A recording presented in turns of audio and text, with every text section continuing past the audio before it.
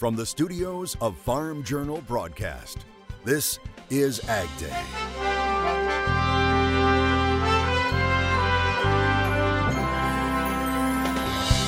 Can peanut butter get any tastier? Well, one robot is helping lead scientists to answers as USDA forecasters turn their attention to spring planting predictions.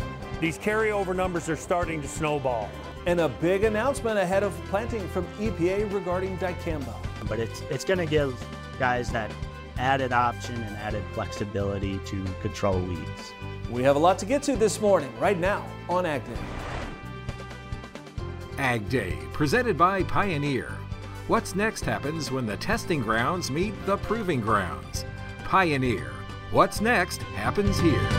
Good morning, I'm Clinton Griffiths. Many farmers breathing a sigh of relief today. It comes after the EPA announced it will allow producers to use existing dicamba stocks. Now, you'll remember earlier this month, an Arizona court vacated the approval of 3 products used over the top of dicamba-resistant cotton and soybeans in 34 states. Now, the court saying EPA didn't follow procedures and failed to assess risks and costs for non-users of dicamba. Now an EPA order authorizes limited sales and distribution of existing stocks that are already in possession of people other than the registrant. Now this applies to stocks of previously registered pesticide products Ingenia, Tavium, and XtendiMax that were currently in the U.S. prior to February 6th. When that news broke last week, that kind of added a lot of stress to the system, especially being closer to spring now and a lot of decisions are made. But it's going to give guys that added option and added flexibility to control weeds.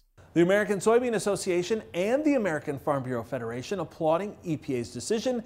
AFBF President Zippy Duvall saying in a statement, quote, "We are grateful to EPA for hearing farmers and ranchers' concerns and addressing them quickly to ensure that we have access to the critical tools needed to protect our crops this season.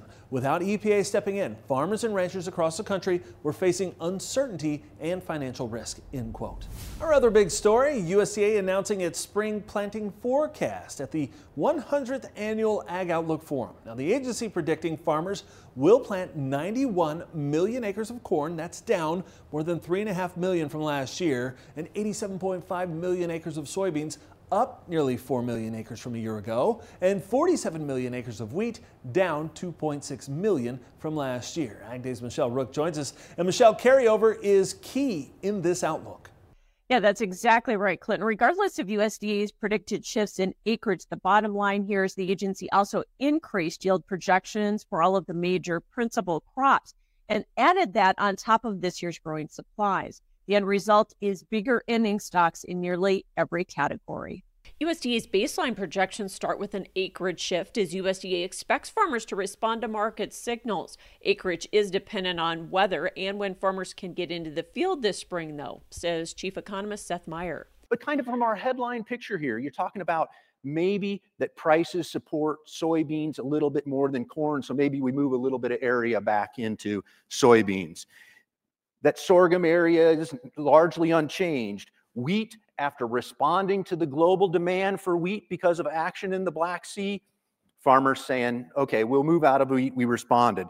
Cotton being perhaps one of the areas where we see a little bit of area growth, and certainly if weather is normal, some big rebounds in production. And Meyer says with the resiliency crops displayed to last season's drought conditions, they're starting with record trendline yields for most crops, which will increase ending stocks. Where are we at? We kind of think we're going to exit the market for things like corn and soybeans with greater cushion. For corn, even with lower acreage, using a yield of 181 bushels, still nets a 360 million bushel increase in ending stocks to 2.532 billion. With higher soybean acreage and a 52 bushel yield, production could rise to record levels, leaving ending stocks at 435 million bushels, up 120 from this year. And while wheat acres are projected to fall, yield will be higher at 49.5 bushels, so production will rise, leaving carryout at 769 million bushels, up 111 million. This is a concern for market analysts. These carryover numbers are starting to snowball. Are the total supplies getting to the point that demand is not going to be able to chew through them, and that we're going to need some kind of a supply issue crop issue in the years ahead to get our carryover numbers back down. So USDA is projecting lower prices for most grain and oilseeds, including a drop in corn prices of 40 cents, soybeans $1.45, and wheat down $1.20. Prices for commodities are moving lower. And they have been moving lower, and they've been moving consistently lower since the peak that they reached during the war. Myers says their forecast is based purely on the economics now and may change as farmers go into the field. I'm Michelle Rook reporting for AgDay. Ag Secretary Tom Vilsack also speaking at this year's Ag Outlook Forum on Thursday after getting grilled earlier in the week at a House Ag Committee hearing, and things got tense on Thursday as well. Yesterday, I was in a congressional hearing where I was told that I didn't care about production agriculture, and now I'm being told that I care too much about it. Well, stop the bird flu bailout. Stop funding animal agriculture. All right. Stop the bird flu bailout. All right. Stop Okay, funding ma'am. animal I want you to be able to sit here and listen to what I have to say. So I don't want you to have to necessarily be told that you have to leave. After the protester left, Vilsack spoke on the productivity of modern farming, saying it shouldn't be the only focus, pointing to some troubling numbers in the latest ag census just released this week. We've lost 536,543 farms. Over 500,000 farms gone. At the same time, we've lost 165 million acres of farmland, land that was once farmed that is no longer being farmed. Now, just to give you a sense of how many farmers and land that is, you could take every farmer today in South Dakota and North Dakota, add them to every farmer in Minnesota and Wisconsin, every farmer in Illinois and Iowa, every farmer in Nebraska and Oklahoma, every farmer in Missouri and Colorado, and you'd have 36,000 farms. The land, that's the land mass of Florida, Georgia, South Carolina, North Carolina, Maryland, and about 90% of Virginia. Vilsack saying we need production agriculture while still creating opportunities for small and mid-sized producers. The National Farm Machinery Show underway this week in Louisville, Kentucky. Several 100,000 people making their way through the nation's largest indoor farm show. Now, the Association of Equipment Manufacturers hoping to see a rebound in sales following a slow start to the year. In its January flash report, sales of all tractors fell 21% compared to January of 2023. Now, most categories were lower except for four-wheel drive tractors, which came in even year over year. Combine sales were also down 5% lower. Two storm systems could bring a return of winter weather to parts of the country. Meteorologist Matt Engelbrecht has an update. Yeah, two systems, both pretty weak. They're still looking at possibility of some snowfall, about 2 to 4 inches of snow, possibly into central, southern Indiana, and of course into Illinois as well. This is Friday at 10 a.m. Watch how quickly this moves out as we work into the evening hours with the best moisture and lift in the atmosphere right along the dividing line back down here into southern Indiana, but also into Tennessee and Kentucky with some of those higher rainfall or even snow totals. By Saturday at 11 a.m., things really start to quiet down in and across the United States. Now this trough that's going to try to dig is going to ramp up more snow possibly for the East Coast Saturday morning into Saturday afternoon. Overall, we're hedging back towards a ridge of high pressure, quiet weather across the plains, but also into the Four Corners where we start to see that warm up take place. So again, this is Sunday at 6 a.m. These lines indicating just that. And Plant 24 is underway for another Texas farmer. Gus sending this one in from South Texas, planting some corn, saying, here we go. I'll have more in your forecast coming up. Corn drops to fresh contract lows, while for livestock, it was a mixed day. We'll talk about it all coming up next in Markets Now. And later, a robot is helping researchers develop the next generation of peanut varieties in the country.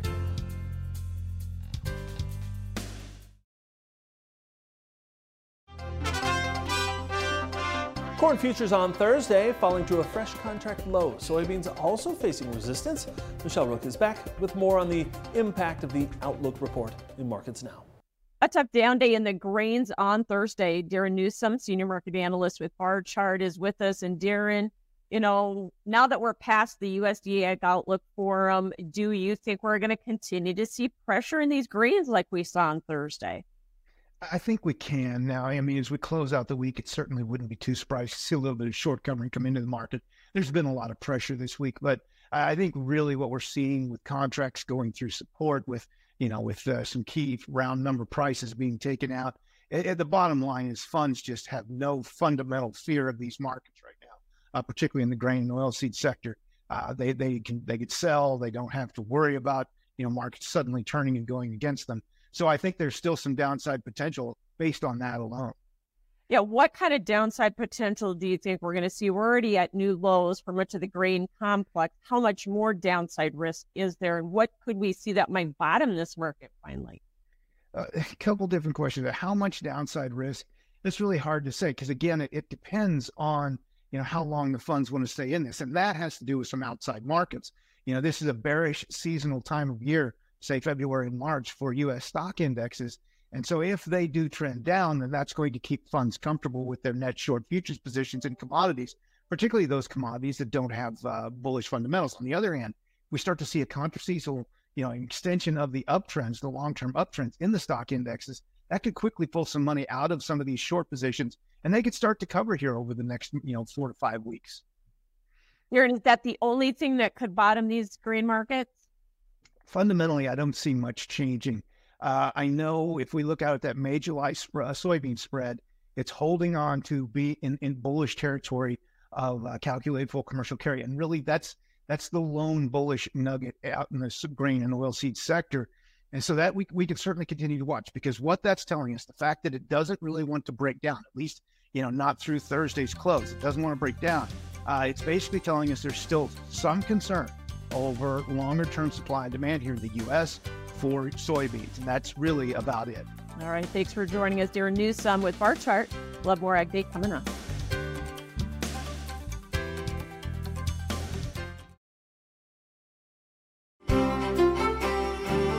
Yeah, across the United States, looking at an update of the current snow depth. Now, I want to visit this because we'll see some of this start to grow back down into Illinois and also into Indiana with this next system coming through. But this time next week, this will mostly shrink as a ridge of high pressure starts to build in some of these smaller snow totals, the current snow depth back here towards the white and also maybe even into the pink.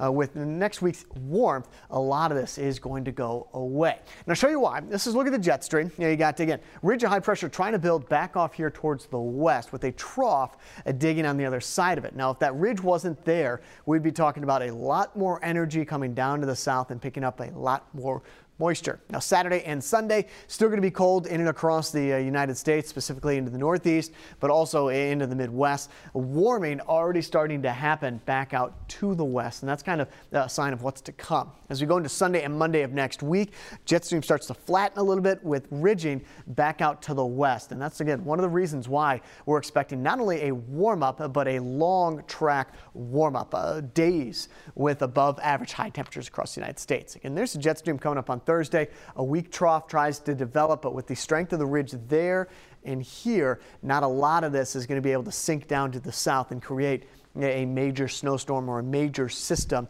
for the United States. So there's going to be some rain chances around, but again, nothing like what we saw with the nor'easter. Here's a look at the temperature outlook. This gets us all the way to the 28th of February, the day before Leap Day, and you see above average temperatures in and across the United States, and that also includes well above average into Nebraska. Jennings, Louisiana, we got some showers, high around 63 degrees, low of 44. Idaho Falls, Idaho, got some morning snow, high around 38 degrees, low of 16. South Carolina, Barnwell, cloudy, high 68.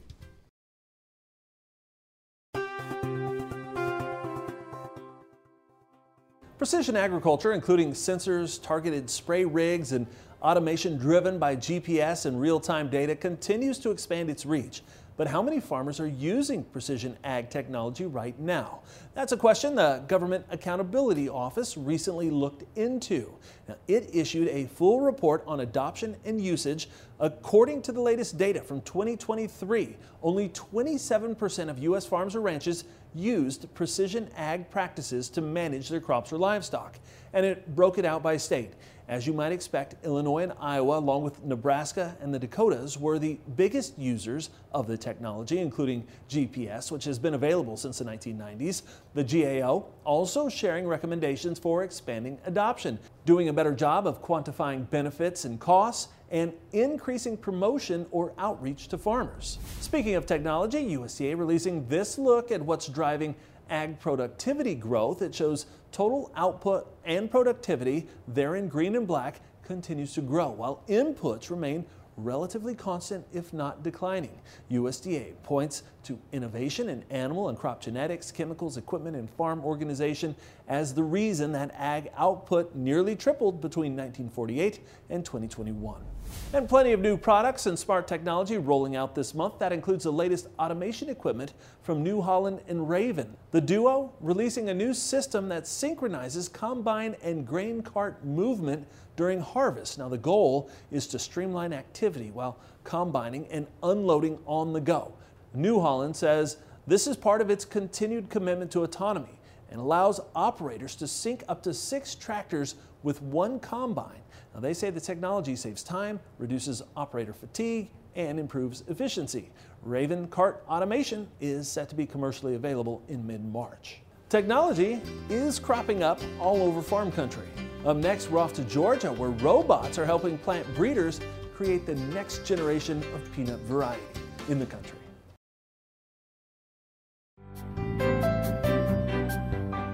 From high yields to disease resistance, peanut breeders at the University of Georgia are working diligently to create high-performing varieties. John Holcomb of the Georgia Farm Monitor says part of that effort includes using a sophisticated robot named Watson. Our goal as plant breeders is to combine different varieties together to make better varieties. So we do that by crossing high-yielding peanut varieties with those that may have better disease resistance, better shelling characteristics, better flavor qualities, basically trying to combine a whole lot of traits into one single package so that we can send those out to growers and they can grow those and sell it to the shellers and manufacturers.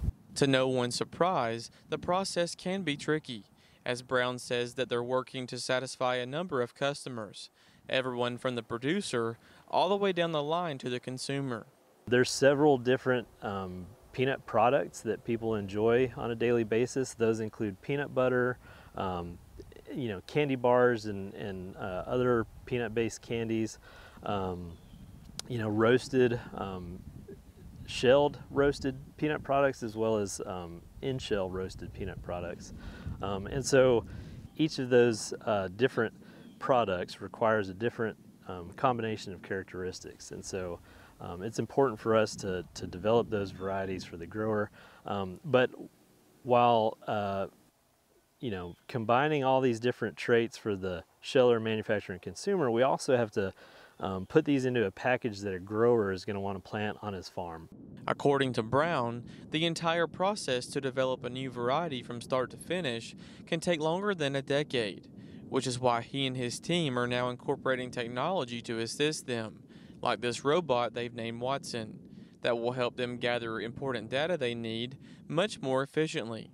We make a cross between 2 different varieties that have a list of good characteristics, and we evaluate thousands of progenies per cross year after year after year. It takes about 10 to 12 years to develop a new peanut variety, and it's a numbers game. The more progenies that we look at, the more likely we are to find those varieties that have all the characteristics that we need in a single package. So one of the things that we're doing is we're incorporating new technologies to help us process more progenies each year. We're using high throughput phenotyping. We're We're using high throughput phenotyping in the way of drones and UAVs, aerial drones. We're using now a ground-based phenotyping robot. And then we're also using some high throughput seed sorters that look at the oil characteristics non-destructively in a very high speed fashion. All this to make our variety development pipeline faster, better, and cheaper. Reporting in Tifton for the Farm Monitor, I'm John Holcomb. And our thanks to John Holcomb and the Georgia Farm Monitor for sharing that story with us. And that's all the time we have this morning. We're sure glad you tuned in. From all of us here at AgDay, I'm Clinton Grimes. Have a great day.